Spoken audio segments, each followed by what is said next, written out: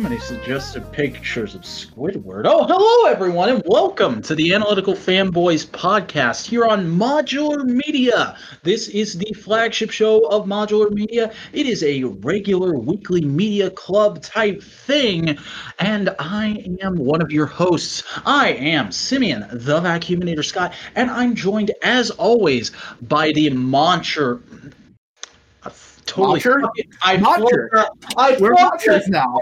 I was going to call you the monstrous Chris Boingo Ryder Gaston, and I ruined it. No, I'm matcha now. I'm a matcha. A matcha. Does that mean I drink matcha? Yes, totally. And then the coolest toy collector in the Sunshine State, Snowcone83, is here. Yeah, that's me. You sound so happy to be here, Cody. I love how you said that like, yeah, you know it, bitch. I'm the coolest. So how's everybody been? Let's get into some This Week in Modular. How are you boys? What kind of creative stuff have you been doing this week? I've been writing. I've just been writing.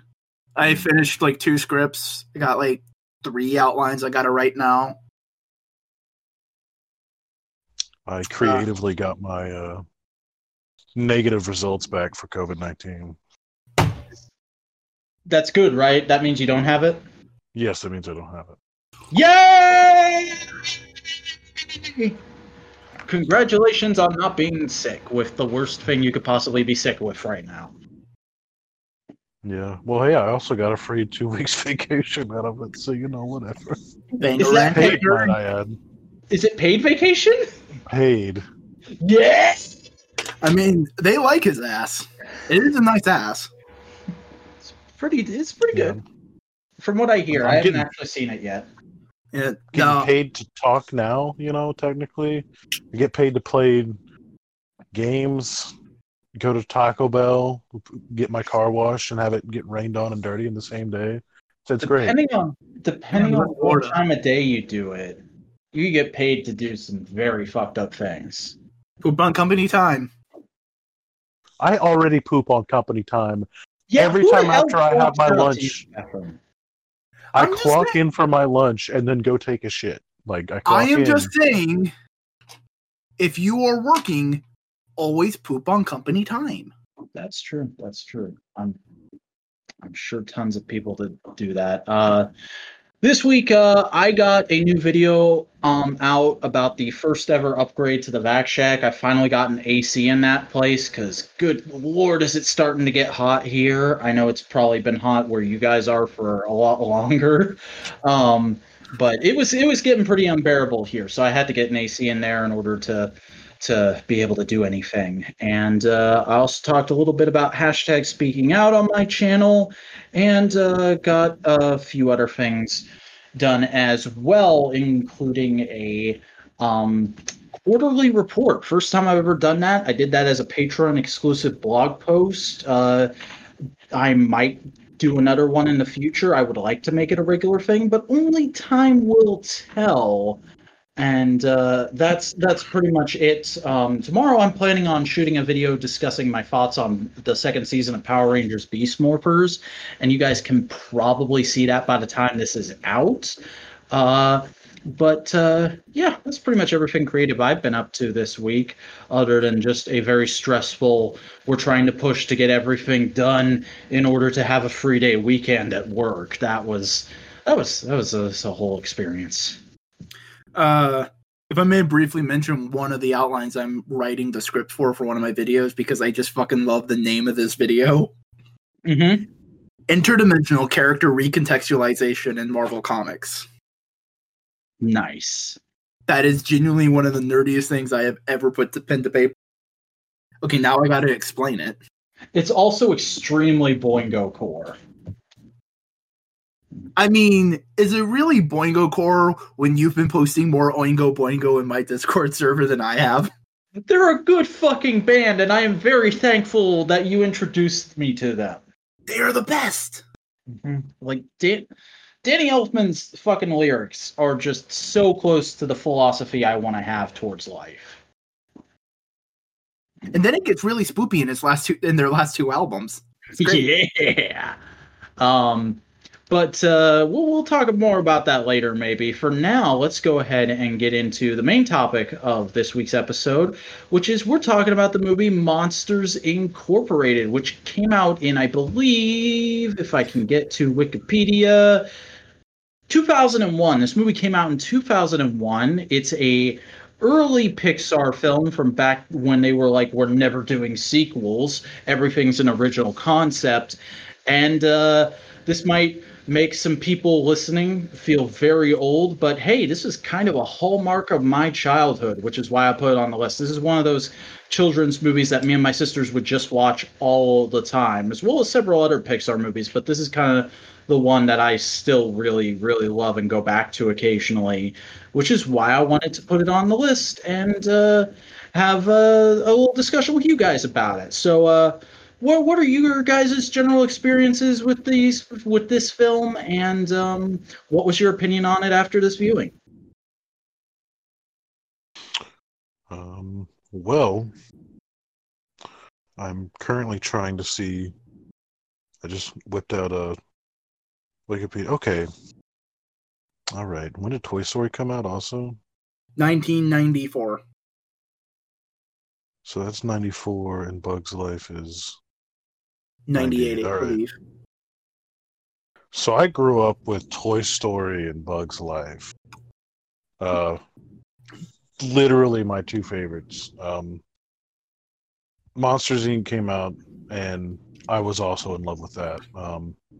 Also, they've pretty much actually Pixar has released a couple of them that kind of just like are just stuff I like the movie. But I don't know. I always thought like this movie was cool, even as a kid. Like I was just like, man, it's just neat. I was like watching it today because it was today that I watched it. It actually unlocked another one of those weird toy memories for me. So now I guess I have to track that down because I had a toy of I guess I'm kind of segueing. I had a Monsters Inc. toy and it was neat. But which I don't character? know. What's his name? Norman, I think. 2319 guy. Oh. It was him naked. It was him naked with the cone and the sock still on his back. Yeah. I also had the hazmat guys, which is like my favorite weird thing about this movie. Oh yeah, those guys would be so fun to troop build. I mean, there's only like Hard 3 to, shapes though. of them. Also, I Isn't that just the realized I reason should say, if you hear fireworks in the background of my audio, we're recording on July 3rd, and I live in the South. We all live in the South. We all live in the South. This is probably the most resigned Cody will ever sound on this podcast. But anyways, continue, Cody. No, it's just I don't know. It's always been.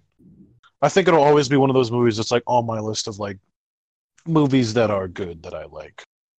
You know, because we all got those. Yeah. What about you, and Chris? it's a nice. I'm sorry. Oh, it's good. No, it's a really good movie. I really enjoy it. It isn't my favorite Pixar movie. That always goes to Ratatouille. I don't know why. I just love Ratatouille. See, here's the crazy thing. Ratatouille is where me and my sisters fell off of Pixar. Like, that was the last one I can remember watching with them. Dang, that's sad Yeah. because then you missed WALL-E and Up. No, I saw WALL-E and Up, but independently of them. No, Ratatouille is my favorite, but Monsters Inc. is like up there. It is really good, really solid. All the acting is like top notch. It's also just got such a great consistency of gags. And the world design too, because like it's something I noticed this time around. There is a heavy influence of like that late 60s, mid to late 60s animation just all throughout this. And you see it in the architecture and all that kind of stuff. But like the intro straight up looks like a UPA animated short. Oh, it's wonderful. And I actually, because I have the the collector's edition 2-disc DVD, as it's called, which has a shit ton of bonus features that I've watched through multiple times over the years. And I believe in the commentary they talk about how, like, originally it was just going to open on the scene with the kid, but they realized that was way too jarring, and like you need something a little more fun to get you into it's a kid's movie and let you know that like this scary opening sequence isn't what the whole movie is going to be like. So they came up with that kind of at the 11th hour and put it at the beginning, and it works so well. You know what I mean when I say UPA, right? I believe I know of them. I can't exactly place it though. They're the animation studio that animated the very old Gerald McBoing Boing shorts. Oh yeah. They had a very abstract like style, like that 60s, 50s jazz kind of American style. Like that was a big part of it. They also did Mr. Magoo.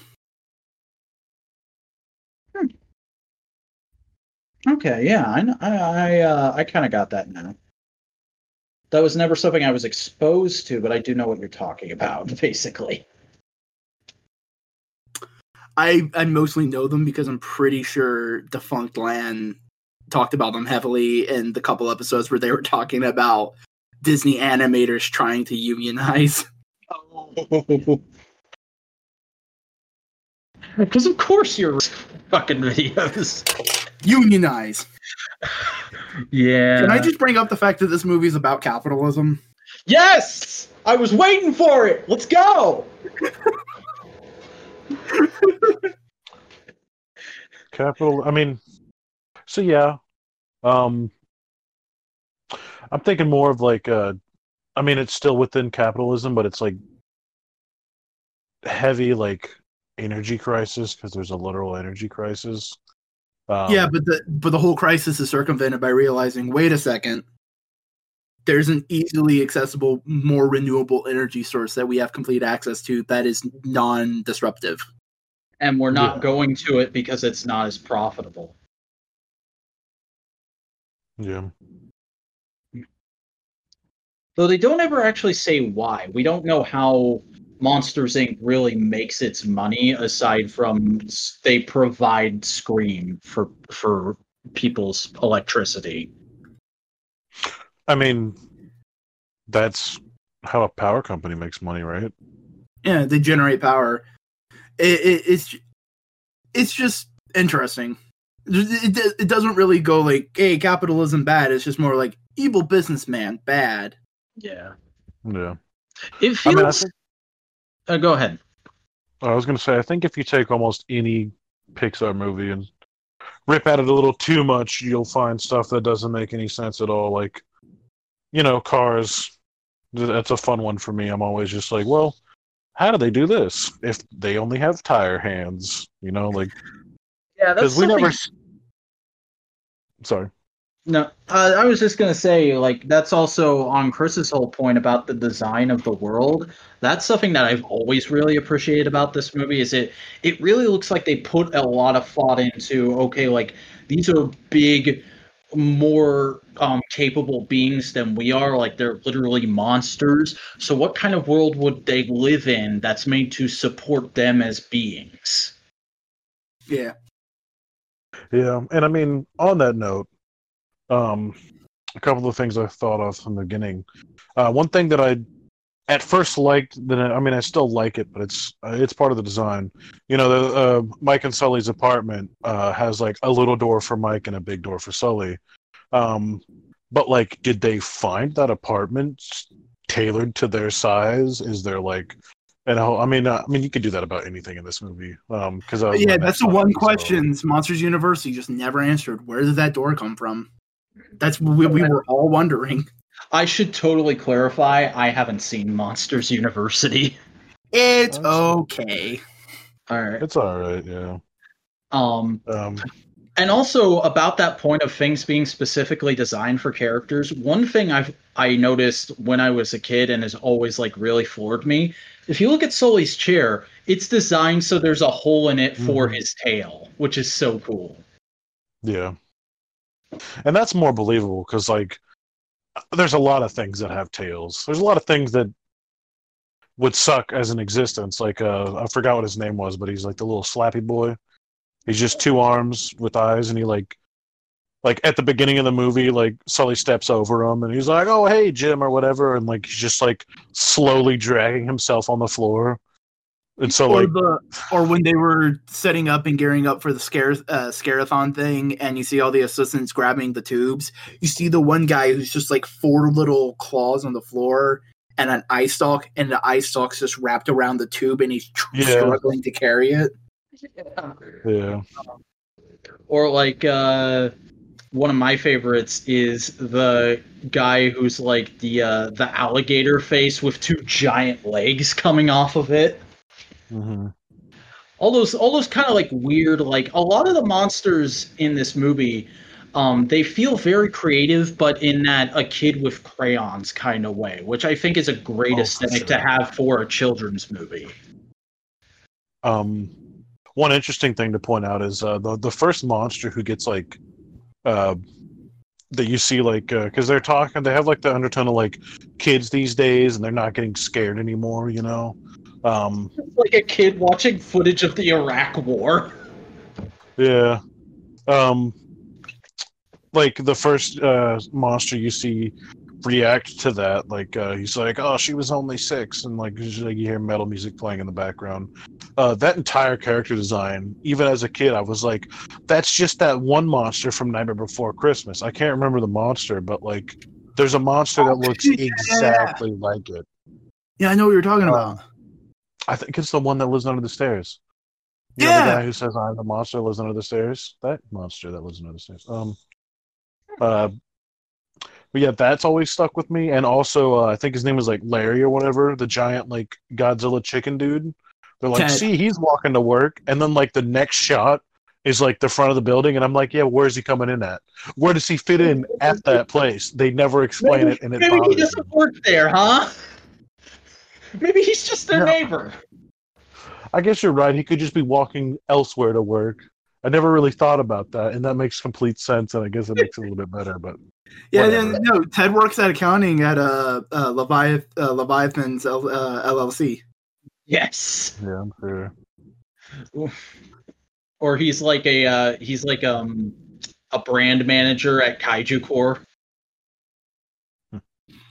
His cousin Gotti got him the job. Yes. I also because you asked Cody, I did watch the shorts for the movie. That fucking short with Mike obsessing over the car is hilarious. Yeah. How does that feel now that you're also a brand new car owner and you're trying to figure everything out? Does it resonate? Yeah, I mean, sure. There's a couple of things that like I am still learning about my car, even though it doesn't have a whole lot of I knew that there was like a weird like sensor on my door handle that I could like put the back of my hand up to, or like some warm part of my body on, and unlock my car. What I didn't know is that I could actually like hover, and this is how I usually open my door, and there's no specific reason for it. It just feels like neat. I'll put like 2 fingers through like the door loop, and it senses my hand there and then unlocks the car. So that was a microsecond about my car. But yeah, no, it was fun. The thing that I was trying to watch was actually the bloopers, and I couldn't find where they were because I didn't see them in the credits. I think they're like a separate thing on the DVD. I know I've watched them before, and like, don't they end in an actual production of "Put that thing back where it came from," or "So help me"? Yep. I just like they did the right stuff slow mo, everybody walking into the thing. Yeah, that's great. So Chris, I gotta ask, this time around watching it, did you have the same thing I had with the early relationship between Sully and Mr. Waternoose of, oh, this is Vince and John Cena? I can see that. Does that make Randall Randy? Yes, it totally does.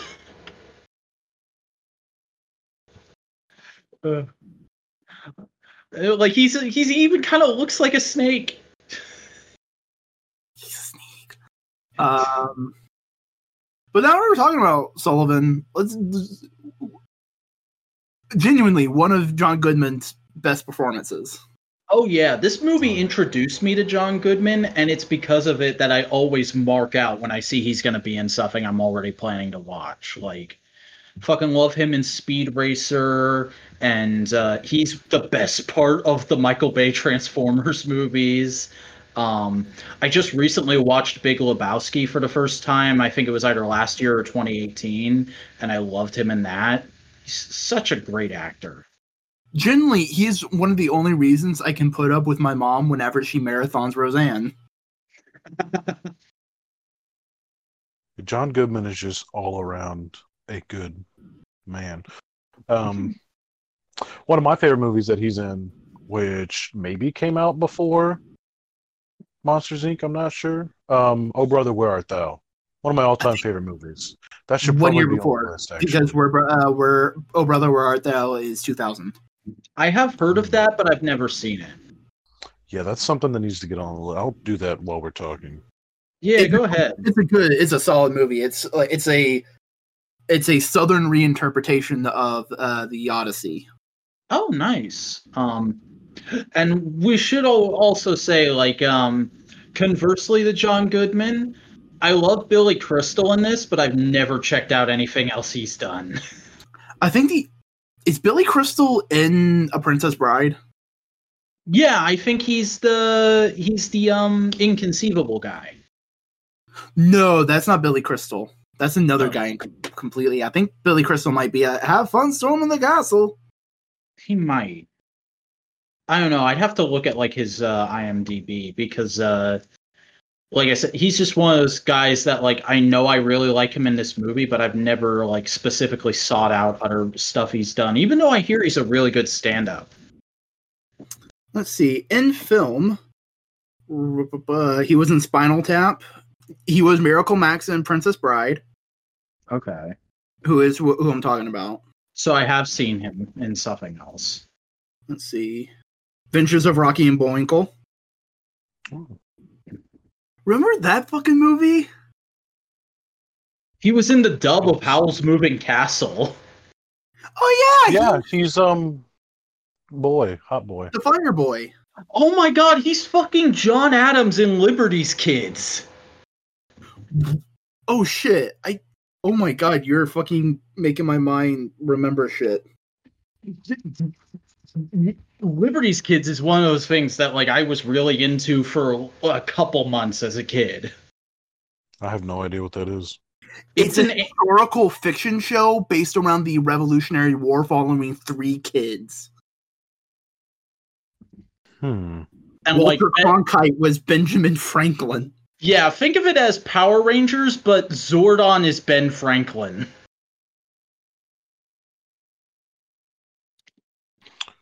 That sounds... There's a promotional shot. It was on PBS at around the same time as what was it? Redwall. Yeah, Redwall was another huge early childhood staple for me. And now that I'm looking at promotional images for Liberty's Kids again, I'm also remembering that the girl from that show was like one of my first crushes. That was a deep thought buried that I don't know if I wanted back. Apparently, we're getting a Monsters Inc. TV show. Oh, is it going to be like a cartoon? Is that like a Disney Plus thing? Yep. Interesting. It is the 3rd TV show based on a Pixar property after Buzz Lightyear of Star Command and Forky Asks a Question. Remember Buzz Lightyear of Star Command? Buzz Lightyear of Star Command was my fucking shit, man. That's another one of them like vaulted toy memories that wasn't vaulted because it was so. I mean, it was Buzz Lightyear, so I could never forget it. But I forgot what the robot's name was, but that was one of my all-time favorite toys, and it's really expensive, by the way. XR was the robot, but like XR, yeah. that was an inspired thing to do is make, oh, hey, we have a toy, we have a character based on a cartoon from the movie that's in the movie. Let's just make the cartoon. Yeah. Yeah. And from what I remember, it was pretty good. And it's like it's not on Disney Plus, and it's never had a home video release except for the pilot movie. Yeah, I was looking for it on Disney Plus like yesterday, so I do actually, because like I remember I had this whole discovery of remembering Buzz Lightyear of Star Command a few months ago, and I found out it wasn't on Disney Plus, but torrents of it are pretty available, and I believe somebody uploaded most of it to YouTube. So I went and downloaded a torrent, and I need to get around to watching some of it. Genuinely, that was like right at the time when Disney had a bunch of like really solid cartoons. Yeah, because they had just established Toon Disney, hadn't they? Because they had that. They had Fillmore. Is Fillmore the one with the space? No, Alien? Fillmore is the one that they were hall monitors, but it was done as like a cop procedural. Oh. Just like no, I remember I forgot what his name was. Lloyd in Space. Yeah, Lloyd. Did I just remember it? Yeah, nice. Good job. Mm-hmm. But we have strayed very far from the actual topic at hand. So is there anything else with the movie you guys want to get to? I love how Steve Buscemi played an animated character that was basically a monster version of Steve Buscemi. That was they got the face right. They got the eyes just perfect. Yeah. Is he the oh yeah, he is Randall. I forgot who he was for a second there. Steve Buscemi's Randall, Billy Crystal is Mike Wazowski. Mike Wazowski. Yeah, no, a lot of this movie's fucking great. Just beautiful world building. Something I noticed though is, oh boy, you can actually start noticing some of the 3D texture work is a little aged. It is, but like it's not horrible like some shots in Incredibles and most of Toy Story is now. Like I still watch this, and I for the most part was just absorbed in it. Like it's scenes when they're in the hallway and they have it's designed in a very 60s way where there's this giant concrete like V on the wall as like a decoration, and it looks like foam. It doesn't look like concrete. The texture feels weird to me. Yeah, there's a couple of bits like that. There's some things like some of the ironwork, like in Sully's bedroom. He's got this weird like iron girder that goes over his bed and also looks like a monster mouth. And that just like looks fine. I was like just peeping that out for a little while in that scene, and like it still looks normal. Because I started looking for stuff like that. I think the one character design that really sticks out to me, Abominable Snowman. He looks like a toy now. Yeah, I mean, some of the hair texture is pretty good. And again, this was early enough in Pixar's work that they were still trying to fucking figure out hair. Yeah. Like, this isn't before Incredibles. This is like, Sully is kind of revolutionary. Yeah. Like, this, like, the first good couple Pixar movies, it is purely, all right, let's do this so we can build this tech. Let's do Toy Story because they're toys and they look plastic and it fits the aesthetic. Let's do Bugs Life because, they're insects, it fits. But also we need to make 1,001 characters and we need to be able to render that appropriately. Let's do Monsters, Inc. because we need to start figuring out hair, and also it would be cool if we could have people leave residue as they walk away. Oh, yeah. Speaking of which, who else did Roz's voice all the time as a kid? Oh, yeah. I mean, it's hard not to. I still do it occasionally, Wazowski. I'm pretty sure she was voiced by the director. That would not surprise me, actually. I'm pretty sure she was voiced by a male actor. Let me look. I'm looking. I'm looking too, so fuck you. Ooh.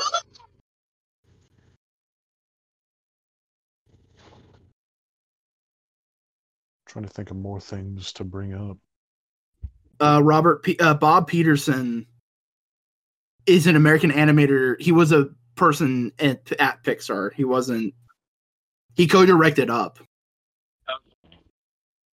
Oh my He god, also voiced- Frank Oz was Fungus. Huh.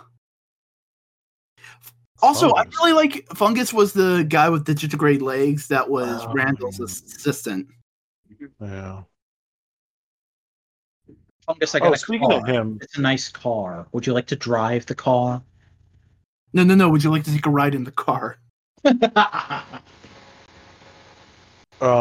speaking of him, dude, that was one thing that always bothered me. That always like weirded me out about the movie is when he gets put on the scream suction thing. Just his lips are like rolled out, and like the voice he does that like is like burned into the back of my brain. That thing is genuinely terrifying, even as an adult. Just having all of the screams sucked out of you. And here's the thing: we never go back to him. We never see if he recovered. Is No, he I not think in the flash forward at the end? I think he's in the flash Oh, yeah, forward at he's the in- end. He is in the flash forward. I remember now. He had the Groucho Marx glasses. Yeah, because they have three lenses. And two By the lenses. way, how great is it that they end the movie with Billy Crystal doing stand-up? And it's stand up that no kid would fucking get. Like he goes in there is like, all right, this time they're gonna laugh at my jokes, and I won't have to fucking hurt myself. One of my favorite things about just how the characters interact with each other is how Sully carries Mike like a bowling ball, like half the time. Yeah. I've That's just always okay. enjoyed that. Going back to Chris's point real quick, that's something else I noticed on this viewing for the first time. Boo has a really sadistic sense of humor. She's a toddler, of course she does. Like, literally, the first time she laughs, all those books and, like, the fucking trash can that looks like a Vader helmet getting dumped on Mike, I was like, good God, I would be screaming in so much pain after that.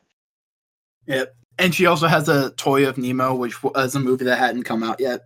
Yeah. And the Toyota is in the swamp or Florida. Yeah. I mean, that's Florida. It's got it. It just feels like Florida. That was always one of my favorite moments. Like, it's probably the most brutal death a Disney villain has ever had, but it's just so hilarious the way they play it. Speaking of that, my it's one of my favorite scenes in anything, but like just the doors when they're riding on the thing, like the rail for the doors, and like it reveals like in that early shot when you see like the factory and like you wonder what's in those giant like massive like hangar looking things behind the actual facility. Yeah. Because you could tell it's massive by the scale of people walking in, and you always wonder what that is, or I did. And then you get to see that in those, and just like all the doors, all the different doors, that whole. Maybe that's where that kaiju dude you were complaining about works. Yeah, he'd have the room to stand up there, for sure. So I'm just looking real quick. Monsters Inc. was nominated for Animation Oscar. Oh, that's cool. Nice. Nominated with 2 other films: Jimmy Neutron, Boy Genius, and Shrek. Did Shrek win? Oh, Shrek won. of course it did, dude. We need to put that on there. I don't know. What Of can course, you it did. fucking say about Shrek that hasn't already been said by the internet? I mean, you are also a genuine fan of Smash Mouth, so maybe we can ring some things out there. That's fair. I too am that. Oh, dude. I don't know. I actually just put. I don't know if any of y'all saw that. I literally just put like about 5 minutes ago Jimmy Neutron on the list. So Nice. so I was like, oh, yeah. No. We're just doing the 2001 animation category. But another thing I think we should definitely hit while we're talking about this movie is, do you guys want to see a sequel that features a more grown-up Boo? No. No. Same. I'm okay with fan art. People going like, oh man, wouldn't it be cute? Don't say that word.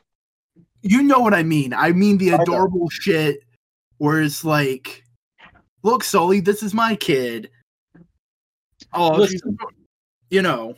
Listen, Cody, there's a difference between R34 and fan art, in my opinion. R34 is still fan art technically, but it's a much more extreme form of fan art than what we're talking about when we say fan art.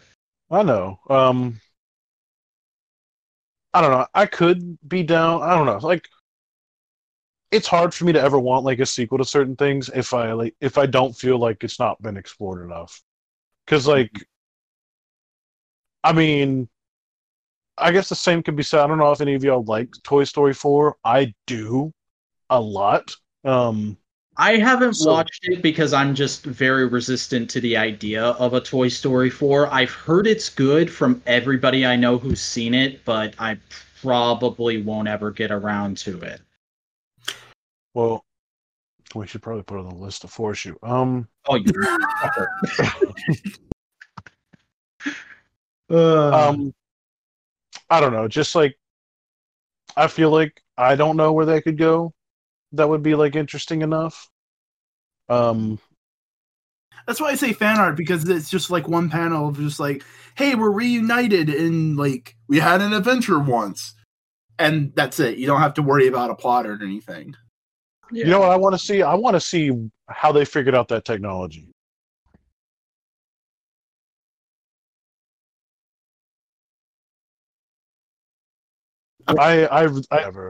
That could be interesting.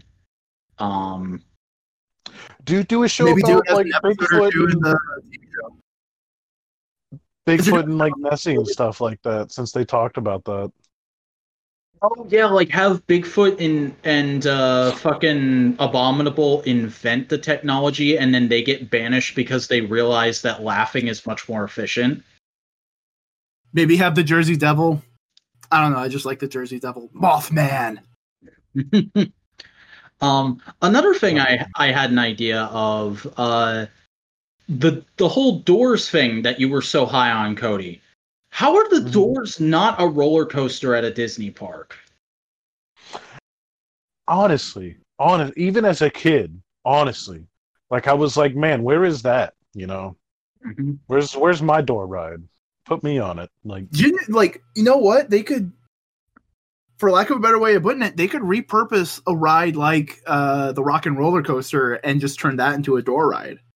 Hell yeah. Yeah, but the Rock and Roller Coaster. I'm not saying do that to the Rock and Roller Coaster. I'm saying you can basically take the Rock and Roller Coaster, change it up one or two ways, put it in a different park, and you have the Monsters door ride. Wasn't that your first roller coaster? No, my first roller coaster was technically the Smoky Mountain Railroad when I was like 4. The train one in Disney. I don't know what my first one was called, but I know it was at Six Flags. I just don't just bring it up because I was with Chris when he wrote it, and he didn't want to do it. Yeah, I don't like falling. That's my nobody wants to ride their first roller coaster, okay? But I don't think I was ever afraid of roller coasters. I've always been like, yes, please. I just spent because here's the thing. I rode a couple roller coasters when I was like 4 because my grandparents have a thing. You get a slightly bigger present when your age turns the day you were born. So I'm born April 4th. So on my 4th birthday, I got a trip to Disney World. Nice. And I wanted to ride roller coasters, and so much in fact that I was straining to be a little bit taller to get on Space Mountain, but and the guy was going like, "Get on your tippy toes, kid," and like I was doing that, but I was still just too short, and he said like, "I'm sorry, I can't let you on." But then I spent decades away from them, so I never wanted to get on them again. And I was just like, I don't like falling. I mean, it's off topic, so let me not bring that up, actually. But yeah, I mean, a roller coaster of that would be nice. Although, to think about it, I don't know how they'd, like... Hello? Excuse me, sir. Are you a professional or not? Why is your phone still on? I'm on my phone on this. And that's not my phone anyways, but I'm on... I was talking to Chris. I know. And I was trying to rib him, but I think he's muted now because he's actually talking to whoever he had a phone call from. Continue with your point, Cody. Who's calling Chris at 11:52 on July 3rd? I don't know. Like, I don't know how they'd, like, facilitate that. Unless, like, you're gonna put me in a harness and strap me to the back of a door. Well, you could always, like, make... Which would be absolutely terrible. Dude, they made a 20-seater DeLorean. It's not impossible. You could make a cart that's just like a 1 or 2 person cart that's modeled after the doors in the movie. Or like, hey, we're working on this brand new door carrying mechanism. Right now it's not filled with doors, but we need you to be on there to ride the rail and see if everything's safe. Yeah. I mean, I don't know if you've... Did we do that? I don't think so. They have the really cool Monsters Incorporated... Like, I don't understand it. I don't understand how any of it's possible, but I did go to it. I can't remember when, but I, like, sat in for a part of it, and it was, like, their interactive thing. Where, like, the stand-up show. Yeah. But, like, they properly respond to people and stuff like that. And it's still, like, the characters' voices, and I just don't. First of all, just get really good imitators. But remember... have you seen any of the virtual tubers? Yeah. It's basically that tech. Okay. They put on like a face scanning thing and they go like, hey. I mean, yeah, I guess at that time I didn't. I mean, no, I mean, whenever they came out with that, like, that wasn't really popular as far as I know. Yeah, because Disney had the technology. Yeah. Disney does a lot of weird tech R&D. Like, they have their own version of deepfakes now. Yeah.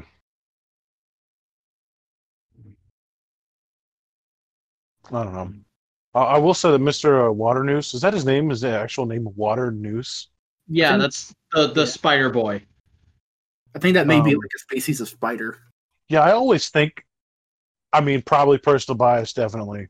I never really, I was like realizing today in like a recent years that I'm like, oh, he's definitely a spider.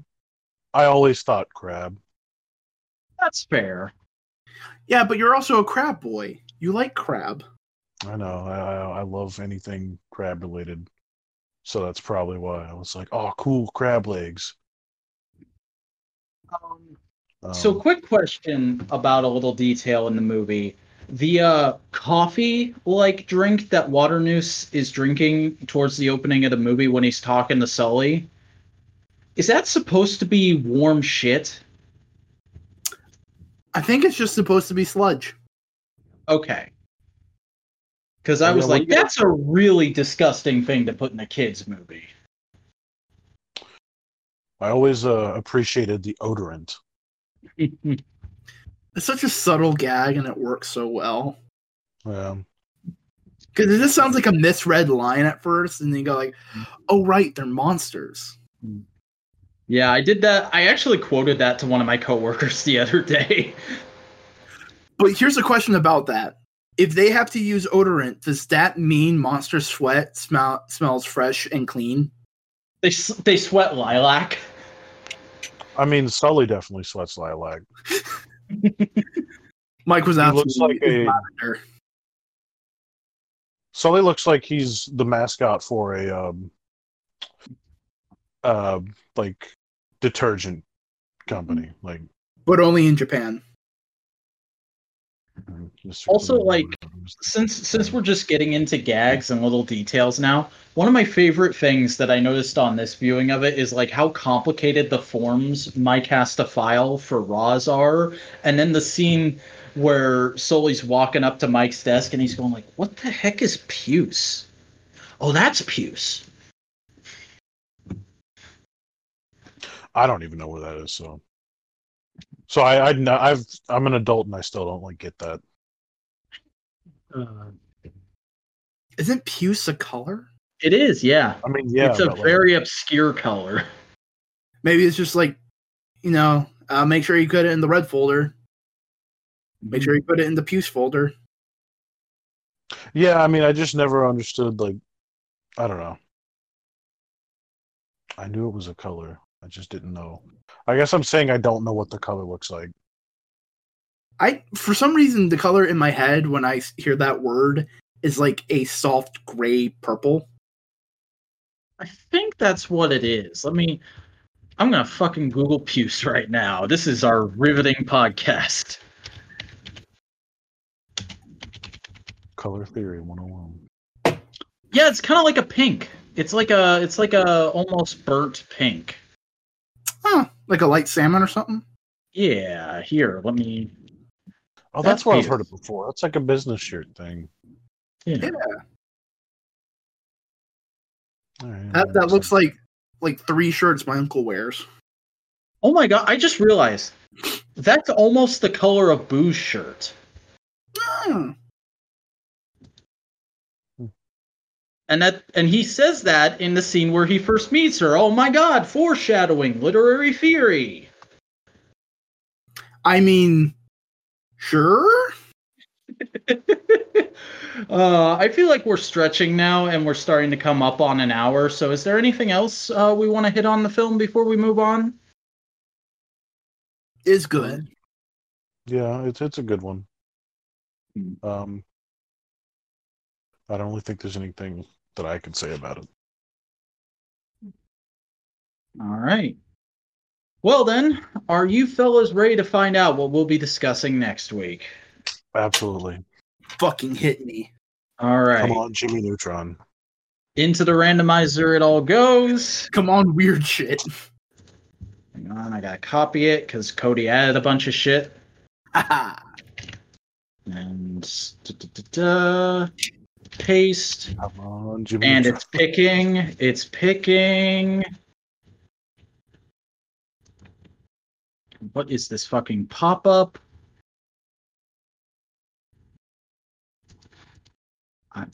Get that out of my face. Okay, there we go. Wait a minute. Oh my god, does it...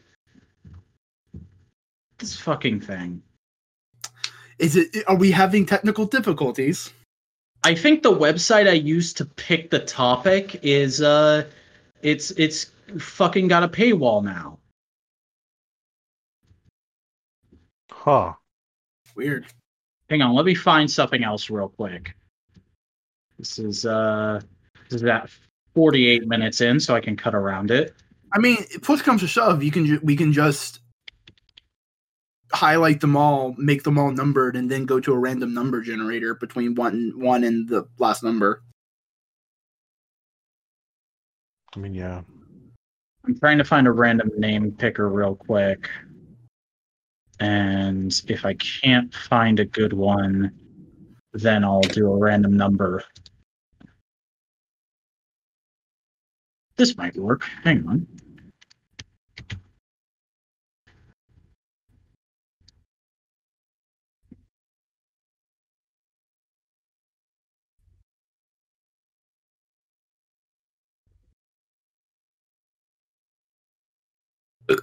Okay, this works. Hang on. I'm gonna bookmark this website real quick. It is wheelofnames.com for anyone who wants to use it. All right, I'm loading everything in, and I am going to spin in 3, 2. It's spinning.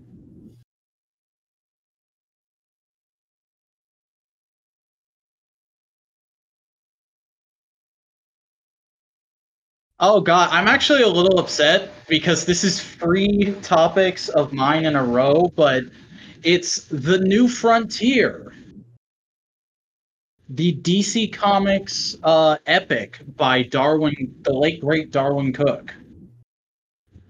So we're doing the comic or the animated adaptation? We're doing the comic because much like many of those early ones, much like Superman, All-Star Superman, the movie is good, but it's far too trimmed down. So we're doing the comic. I will be able to. We'll link you to a place where you can read it, Cody. No, I have a place that I read comics. Good. Actually, it's probably the place that you guys read comics because I think Chris gave it to me. Okay. And I'm the 7 Seas. I'm pretty sure we can hit it in like a week. I also think it's one of the first things I've added on. So if we can't, then I apologize. However, that will be our topic for next week, since it's what we hit on the new thing we're using. God, this has been awkward. Hey, it's fine. Yeah. Are we back to recording mode, by the way? Or? Oh yeah, we are still recording. Okay. I mean, I know we're still recording, but like, I was wondering if we're back to like. It doesn't matter. I don't know. I've already been on like a weird DC kick. So this will just probably force me to buy something, I'm sure. I'm also really excited to get to this because I've only read it once, but I do own it, and I remember absolutely loving it when I read it. So I'll be interested to get a second take on it and talk about it with you guys. I love it. I've only seen the movie, which I do love, which I'll also probably watch. But I'm excited to read it. I've been like doing this weird thing on Instagram lately where like it's not something I search, but like there's like random posts of like parts of comics on Instagram a lot, and it's just like highlighting strange things. And I've been seeing a lot of stuff for DC, and I'm like, I want to go read that. What is that? Like, I want to go read that. So I mean, it's scratching that itch, and I also like discovered or I found a listing on eBay of like one of my old favorite Batman figures, which was Croc Armor Batman from 2001. Nice. But yeah, that's exciting. All right. Well, we'll look forward to that. But for now, let's do some MMWP real quick. Chris, how about that Fighter Fest? It was fucking pretty good. Yeah. I said my thoughts both on Twitter and on my Discord server and a couple other places. I really enjoyed it for the most part. However, I do think the last 2 matches dragged a bit. Yeah, I can see that, but like it wasn't like to the detriment. It was just more like, oh, this could have been A+, and now it's just a B. Yeah. And I mean, like, I can't exactly rag on that tag team championship match because it fucking opened with the best friends arriving in Trent's mom's minivan. Genuinely one of the best things. The best friends, the #1 contenders to the tag team champions, coming up in a goddamn minivan. And then the mom just says, Trent, come here, and kisses her son on the cheek. And he has this mean face, and he just goes like, I can't be mean, I'm sorry. And fucking, you want to know the best thing that happened on a really good week for wrestling Twitter? You want to know the best thing that happened on wrestling Twitter this week? Joey Janela called Jim Cornette a cuck. I mean, that too, but Nyla Rose tweeted at Jeremy Powder, the guy who's in charge of the AEW figures and has been like getting a really big presence established for himself on Twitter. She tweeted, so when do we get the Trent's mom's minivan playset? And he said, it's already in the works. He basically, his whole shtick is, hey, that's a thing people really love about the AEW. Let's just fucking make a toy of it. Yeah, and he's so good at communicating with the fans. It makes me really happy. I'm just kind of glad he's kind of in the AEW fold. Like, I wouldn't bat an eye if when he's just on BTE going like, hey guys, I got new figures for you. And I mean, that whole team seems like great people because you've got Bill Mitchell, who was he worked on Power Rangers for the first half of the Neo Saban era, and then he left for Jax. And I was like, oh shit, he's going to a company that doesn't make anything I'm interested in, and I like that guy. And now it's like he's doing the AEW figures, and also what's her name, Dana, Mrs. Matt is also very heavily involved in the line. No, everything looks cool. I watched some of the latest BTE where they're filming a commercial, and I was going like, where is that commercial? It'll probably come out the same week the toys start hitting stores. Yeah, but the Orange Cassidy looks like it's going to be fantastic. I can't wait to see it. Like, there's so many cool things you can do. And getting back to the actual show itself, like, I think I've really enjoyed every time Jericho's been on commentary, but I think this is his best show so far. Yeah. Here's the thing. I would love to see Jericho on commentary more, but I want Jericho to finish up his like wrestling career. Yeah, I think he's going to be like a Gorilla Monsoon type, where he has like this legendary career in the ring, and then he goes on to have another legendary career as a fucking commentator. Couldn't figure the word. Yeah. I really enjoyed the Private Party Santana Ortiz match. Oh yeah, that was pretty good. It was fucking fantastic. Though with Ortiz losing, Santana Ortiz losing, Jake Hager losing, and probably Chris Jericho, because he's been liking to put people over, losing. I would like Inner Circle feels like it's kind of treading water. So I had an idea. So we know Sammy Guevara is currently suspended for several very inappropriate jokes he made a couple years ago. He feels bad about it. He's apologized. They've kind of made up with the person he was making the jokes about. He's already confirmed on Twitter he will come back. So here's my idea. He comes back. He's still in the Inner Circle, and he goes like, guys, I know why we're losing. We've been dicks. We should be better people. And like the Inner Circle goes like, we'll follow your lead for right now because like we got nothing better to do. And they start winning, and they have a little winning streak, and they go like, fuck yeah, Sammy's our good luck charm. All that kind of shit. But they start going back into their old Healy ways, like being jackasses. And Sammy's going like, guys, we can't keep doing this. We got to be good guys. We got to. I've learned so much. We got to be good. We got to be nice. And then eventually Jericho just goes like, you know what? Shut up, kid. And they basically all turn on Sammy Guevara. He's going to be face for a little bit. All that kind of stuff. And then he feuds with the Inner Circle. He feuds against Chris Jericho. Chris Jericho puts him over, and he has a little bit of a face run, but then he turns heel again. Not because, oh, I'm a jackass, but because I put myself through fucking shit to become a better person, and now none of you are appreciating it. See, I figured they... Sorry, I didn't mean to interrupt. No, this is about it.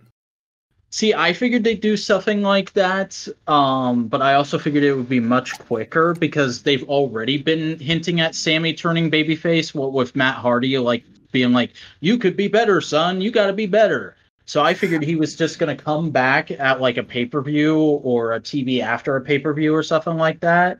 And they have it be like, oh my God, Sammy's back. This is great. This is great. Sammy, what do you have to say after so long being gone? And Jericho hands a mic to Sammy, and he's like, well, Chris, it is really great to be back in All Elite Wrestling, not saying back in the Inner Circle. But, I've actually learned a lot since I've been gone. I learned a lot in therapy, in the counseling that AEW provided for me. And one of the things I kind of realized through that learning experience was I've had some bad influences in my life, and I've really been going down a not so great path, and I really need to course correct. And just immediately kicks Jericho in the dick. See, I understand wanting that, but also like I'm thinking he's gone away for a little bit. You need to reestablish the storyline as it is for the audience. That's fair. You got to recap it a little bit. Mm-hmm. So I have no input on wrestling at all. But since I do know the context, at least I understand, because this is the guy from AEW who was like suspended, but like he just made some bad comments. Like, is it the greatest idea to like turn a real life thing into a part of his character when it's that kind of subject? That's Wrestling 101. Yeah, wrestling does it all the time, but the thing is, what I'm trying to say is you don't make that like part of his character. You make it inform a new part of like what can be his character. It's less, hey, this is a thing I went through, and like it's a part of a character. It's part of how we're treating this now. It's no, this is a thing the real person went through, and we're using that time off to kind of inform this new aspect of the character. It's basically treating the time he was away, getting counseling and everything, and kind of saying real life he was getting counseling for this, but in storyline he was getting a different kind of counseling. Okay. So you can kind of touch upon it without basically saying like we're turning his rape jokes into a storyline. What did you think of Sheeta versus Ford? It's probably Ford's best match so far. Mm-hmm. I thought it was match of the night, and I really like how they're kind of billing Sheeta now as like she's almost girl Cody, where when she's in the ring, she's so intense and so focused that it's almost to her detriment. Like right now with Cody, they're saying, oh, he's wrestling every week. He's going to get himself wore out and start making mistakes. They're also kind of saying the same thing with Sheeta, and I think that's a really interesting direction to go with somebody who they've been booking as super strong. Also, it's nice to see people kind of laying off, oh, AEW doesn't have women's stories, because now they have like a good 3 or 4 going on right now. So it's like, yeah, sweet. Yeah. I do think they should get more time on the card, but they definitely have more going on now. And I think it's partially because they are so limited with how many people they have. Mm-hmm. Like, I mean, if Shanna and Riho and Yuka and fucking Emmy were all still there, they could probably do a lot more. Just quick, here's a little bit of storyline build for a match. Because right now, all they have is Penelope Ford, Britt Baker, who's injured and can't wrestle. Yeah. Big Swole, Hikaru Shida, and maybe Nyla Rose. Mm-hmm. Because pretty much anybody else is... Well, no, Anna Jay and Abaddon. Anna Jay and Abaddon. But they've also just started Anna Jay's storyline, and they just introduced Abaddon. Mm-hmm. Abaddon's basically a spoopy zombie chick, and Anna Jay is a Vegas showgirl magician, but she's now joining a fucking cult. Mm-hmm. Mafia cult. This is the thing. Speaking of which, did you watch Dark this week? No, I need to. It was fucking stacked. Lance Archer versus Pineapple Pete, which was a great match. Scorpio Sky versus Brady Pierce, I think is his name, which was pretty good. The Young Bucks versus Peter Avalon and Brandon Cutler, which was kind of hilarious. Ricky Starks versus Griff Garrison, which was great to see Ricky get put over again.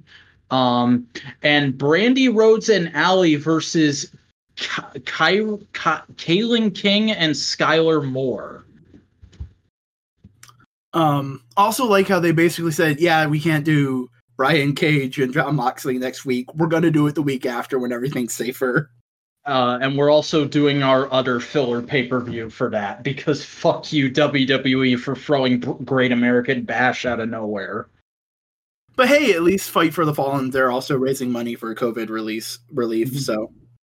I hope they also do something for Black Lives Matter, because that fits the title just as well. Yeah.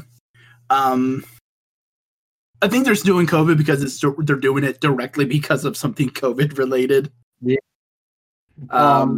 Also, did you see when Cody came out for his match, which was a bit disappointing in my opinion? Did you see the shirt he was wearing? It's a new Nightmare Family shirt, isn't it? It is, but look at how it's designed. Ah. I love how Goddamn. he's just got this fucking meta feud with Triple H going. It's so great. There is a level of pettiness there. On both sides. Oh, very much so. But also, we're getting another tag team champion match tomorrow. Next week, I mean. Yeah, that's gonna be cool. Private Party versus Last Call. Mm-hmm. Also, Matt Hardy has been posting a side-by-side comparison of when he was young, himself and Jeff, they had a manager, and there's also a picture, and next to it is a picture of Private Party with him, and he's dressing the same way him and Jeff's old manager used to. Which is also cool. he's been fucking hyping up Big Money Matt. I really want that. Oh, another thing Jeremy Powder fucking teased, he wants to do a multi-pack of every version of Matt Hardy. So that'd be Old School, Extreme, V1, Broken, and Damascus. And Big Money if they introduce it soon enough. And Big Money, holy shit. Oh, that'd be so good. Genuinely, I just want Big Matt Money to come in and go like, I'm rich, and just insult MJF, and they have like a rich guy feud. Yes! How good was MJF's promo this week, by the way? It was fucking solid, and everybody bagging on his fucking pink robe as if it was a muumuu. Like, guys, I think that was the joke. It's good. And also, I love that Wardlow can fucking go. Yes, and they're building a feud between him and Wardlow. They're building a feud between him and Wardlow, Luchasaurus and Wardlow, Jungle Boy and MJF. Like, that's going to be the Steamboat Flair of this generation. I'm so excited. And fucking, like, him outright mentioning the ratings war because he's basically Cody's apprentice. So he's probably pretty petty about the whole Great American Bash thing, too. Was just so good. Oh, man. Also, Taz fucking giving the best fucking dig at WWE. We don't run a sloppy shop. Yeah. And then, like, the next day, an image that spoils the end of the next episode of NXT leaks. It's fucking great. Get a man who looks at you like Brian Cage looks at Taz when he's cutting a promo on him. Yeah. Great wrestling. I just want Taz to come in full, like, just Wolverine wrestling gear. Mm-hmm. Oh, another thing I had an idea for that I pitched, that I sent to Jeremy Powder. He didn't reply to it, but I hope happens. Just have like a old timers multi-pack in the AEW line. Just give us Arn, Tully, Taz, and fucking Jake all in one multi-pack. That'd be great. That'd be good. Just all the old timer managers. But yeah, great wrestling this week. But I think that's about all there is to say. So let's get on to what else we've been up to this week. Guys, what's a couple things that you guys have been really into this week besides our main topic? Well, since we've talked so much about wrestling, why don't we just give the floor for Cody for a while? Yeah, I think Cody kind of always has to go first with this part of the show now. I think it's mainly going to be games. I watched Scoob. I got a How was whatever that? it is to. Oh, I watched Scoob and Trolls World Tour. I don't even know if you guys like or have even seen the first Trolls, which I did like. The second one was all right. But Scoob it's a weird one. It's like everything I want, and then like they forget a lot of stuff. And then it's also not Matthew Lillard. Or Willard or Lillard or I can't remember. But like that bothers the shit out of me. Like Will Forte, I love to death, but he is not Scooby or he is not Shaggy at all. Like absolutely not. And they got Frank Welker back for fucking Scooby, but they're gonna cast somebody different. I just don't understand it because like I'm sure you guys also saw the thing on Twitter where like he he was fine about it, but he was like, "Yeah, they never asked me to," and I'm like, "Why?" Like he would have came back. Why did they not ask him? Especially With a because lot of movies. Like I think go ahead, Chris. Especially because the previous voice actor for Shaggy basically bequeathed the role to him. Yeah. I think that also just happens with a lot of like big Hollywood reinterpretations of things. Like when they did the CGI Turtles movie, I think a lot of the actors were like really bummed that they didn't get contacted. Like they were like, we understand it for the 2003 series, but if you're doing a nostalgia driven reboot, why not call us? And then like when Rob Paulsen got cast as Donatello in the 2012 Turtles, before he even read for it, he fucking called the original Donatello voice actor because he was Raph in the original Turtles. He was like, "Hey man, I know this is your role. Are you cool with me reading for it?" And he was like, "Yeah, go ahead." That's the one thing I really like about old school voice actors. They have a lot of respect for each other. Mm-hmm. But I don't know if y'all ever plan on watching it. I don't know if it'd be list worthy. It's interesting. I like what they're doing with like the whole universe of like Hanna-Barbera. Is it Barbara or is it Barbara? Hanna-Barbera. Barbara. Okay, so like they just do all of it. Like you see all of it. They have like Captain Caveman and the Blue Falcon like Dynamite. in the movie. Yeah, I saw there's Dynamite. toys for all of them. Yeah, and like and Dick Dastardly. They do a joke about his name. Racist movie more than anything. Yeah. I want more wacky racers, but they also show like or for one, in like the end credits thing, because like I was watching this with my friend Delta, and the whole time we're like watching it, I'm just like, oh, that's this, oh, that's this, oh, that's that, like, and there's a section where like they go into like a arcade, and like all the arcade machines, one of them's Hong Kong Phooey, one of them's something else. There's a Hex Girls poster on the wall, and like that's the confusion I get from this movie, because like sure they have like a lot of these Easter eggs, and that's neat, except they say Scooby's full name is Scooby Dooby Doo, which it's not, and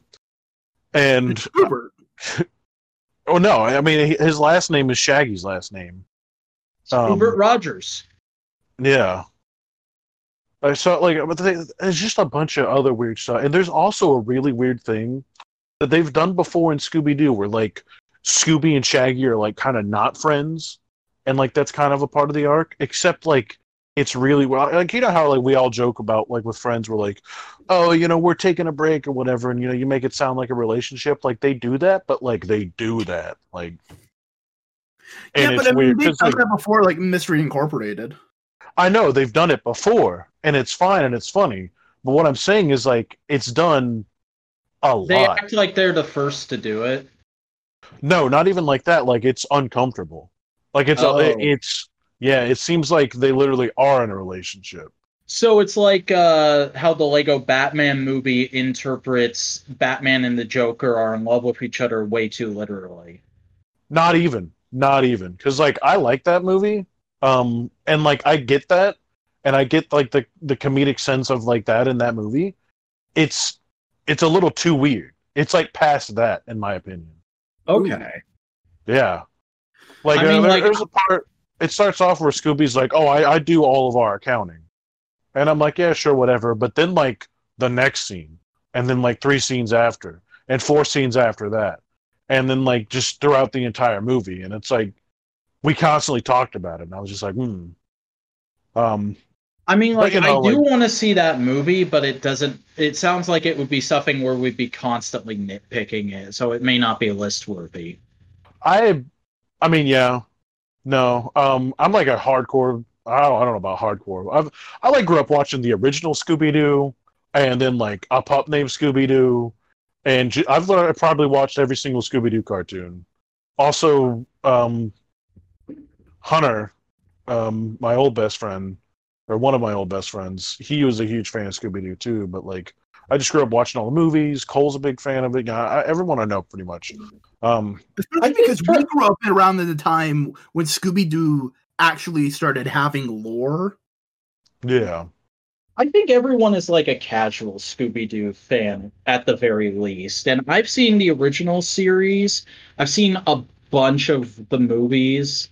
Fucking A Pup Named and the live action movies and Mystery Incorporated. Oh, and I watched What's New Scooby-Doo whenever it was on TV as a kid. Yeah, like the first 3 of the direct-to-DVD videos are fucking like peak Scooby-Doo. Zombie Island is a fucking hood classic, man. Zombie Island, Witch's Curse, and Alien Invasion. Yeah. Trolls 2 World Tour was all right. It kind of, if I was gonna give it like a honest like type of like, if I was gonna talk about it more, I'd want to wait until I could watch it in a better like. For some fucking reason, like me and Delta have wanted to see this movie for a long time, and he was gonna like try to rent it, and then we realized that it's fucking like it was $20. And then they said they're like, oh well, on this date it'll be a regular rent price or whatever, like it'll be open or whatever. They made some statement saying like, oh, like that's when it's because like that was the thing. It was only a purchase, or no, it was still $20 to rent. Yeah, it was $20 to rent but not own, and now it's $20 to own and there's no rent option. So I was like, well, I want to watch this movie, but I'm not gonna pay $20 to watch this movie. Like, I'm not going to buy a movie I haven't watched, and I'm also not going to pay $20 to watch a movie. I'll pay $10 to watch a movie. I don't know. That's just a thing. It's just a thing I'm being weird about, I guess. But, like, I mean, no, I'm not. I'm not paying the price of an action figure to watch a movie for, like, whatever. That you may or may not like. Yeah. So that pissed me off, and I'm like, I guess I'm just going to, like, watch it on Watch Cartoon and, like, fucking pirate it. Fuck it. I was, like, literally trying to support the fucking movie, and I couldn't. Like, they were not making it possible for me, so I was like, fuck y'all. That's the experience. And it sucks because even though it was in quotation marks HD on Watch Cartoon, it was just, yeah. And, like, that's one of those kind of movies that's just, like, eye candy, too. Like, if I had seen Lego Movie the first time like that, it never would have happened, but if I would have seen it like that, I would have broken my heart because there's so much you miss not being able to see those details. And it was, I could still even tell there was just a lot of, like, really, it's a good movie. It's worth, watching. I know the McElroys are in it. Yeah. I heard they got, like, some legit music dude. I can't remember who it is, but some legit music dude did all the songs for it. I don't know, but they had a lot of, like, legends, like George Carlton, I think his name is, for the funk thing. There's a lot of nitpicks I could do about that movie because, like, there's not a single genre that they represented that I don't significantly like because I pretty much like all genres of music. And, like, they talk about pop, but then, like, have, like, the pop people singing a funk song or, something that's like a rap song, and I'm like, well, that's not really pop. And I'm like, well, this intro to the fucking Justin Timberlake. I know. I love Justin Timberlake, by the way. He's pretty good. But I don't know. There's just a bunch of weird things about it. They do. One of the genres should be experimental Japanese noise. They do a neat thing where, like, they have, like, some bounty hunters and they're like yodelers, a K-pop band that's actually a K-pop band voiced by a K-pop band, a reggaeton group, and what was the other one? Oh yeah, like smooth jazz. I don't know. It was neat. And outside of that, my friend Jake bought me, and we have played to death a game called Remnant from Ashes, which is this a board or a video? Video game. Okay. It's essentially Dark Souls with guns. Isn't that Bloodborne? No, technically. I mean, you could make. I mean, it's got more emphasis, heavy emphasis on actual guns. Bloodborne's guns are a parrying mechanic. It's like a revolver.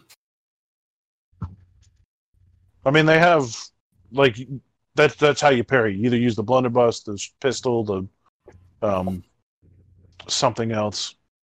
Anyways, and it's good. We did actually beat the game. It's a $40 game. It's nice and like the meat and potatoes of the game are just really good. They do the good thing where like every item in the game is useful, and every weapon, like there's no like best weapon. Everything can work. Everything is viable. You could use the starting weapon set to the end of the game and not like suffer from it. So I don't know. It's just a nice experience. It's also something that like all the promotional stuff I saw for it made me not have any interest in the game. And that's probably their fault because the game is fucking ridiculously cool. Because it all showed like this post-apocalyptic Earth, which is like the first stage. It's also an RNG type game, so it's like kind of roguelike. So it has tile sets that it repurposes constantly or like reorganizes. But the first is post-apocalyptic Earth taken over by tree people, or like the Root is what it's called, evil trees. And that's like a constant theme, like the Root. But the literal next thing you go to is some place called you open like a dimensional rift, go to this place called the Labyrinth, which is just like these elder gods that are just chilling there, and they're like, "Oh yeah, go to this world next" or something, and like you go there, and it's like human-esque creatures who live in like these weird savage lands, kind of like Tusken Raiders almost, a lot like Tusken Raiders actually, but with more bones. And then within that same world, there's also like Geiger-esque alien shit with like future tech, like in the ancient ruins. So it's like crazy, and then you go to like a weird bug swamp with a bunch of bug bosses, which is awesome.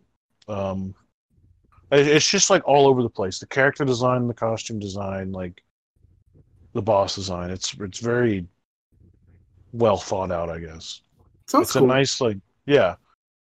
It's not something like Bloodborne or Dark Souls where it could take you like 14 years to do everything. You could do everything in like a nice, like we've probably done everything in maybe 2-3 days.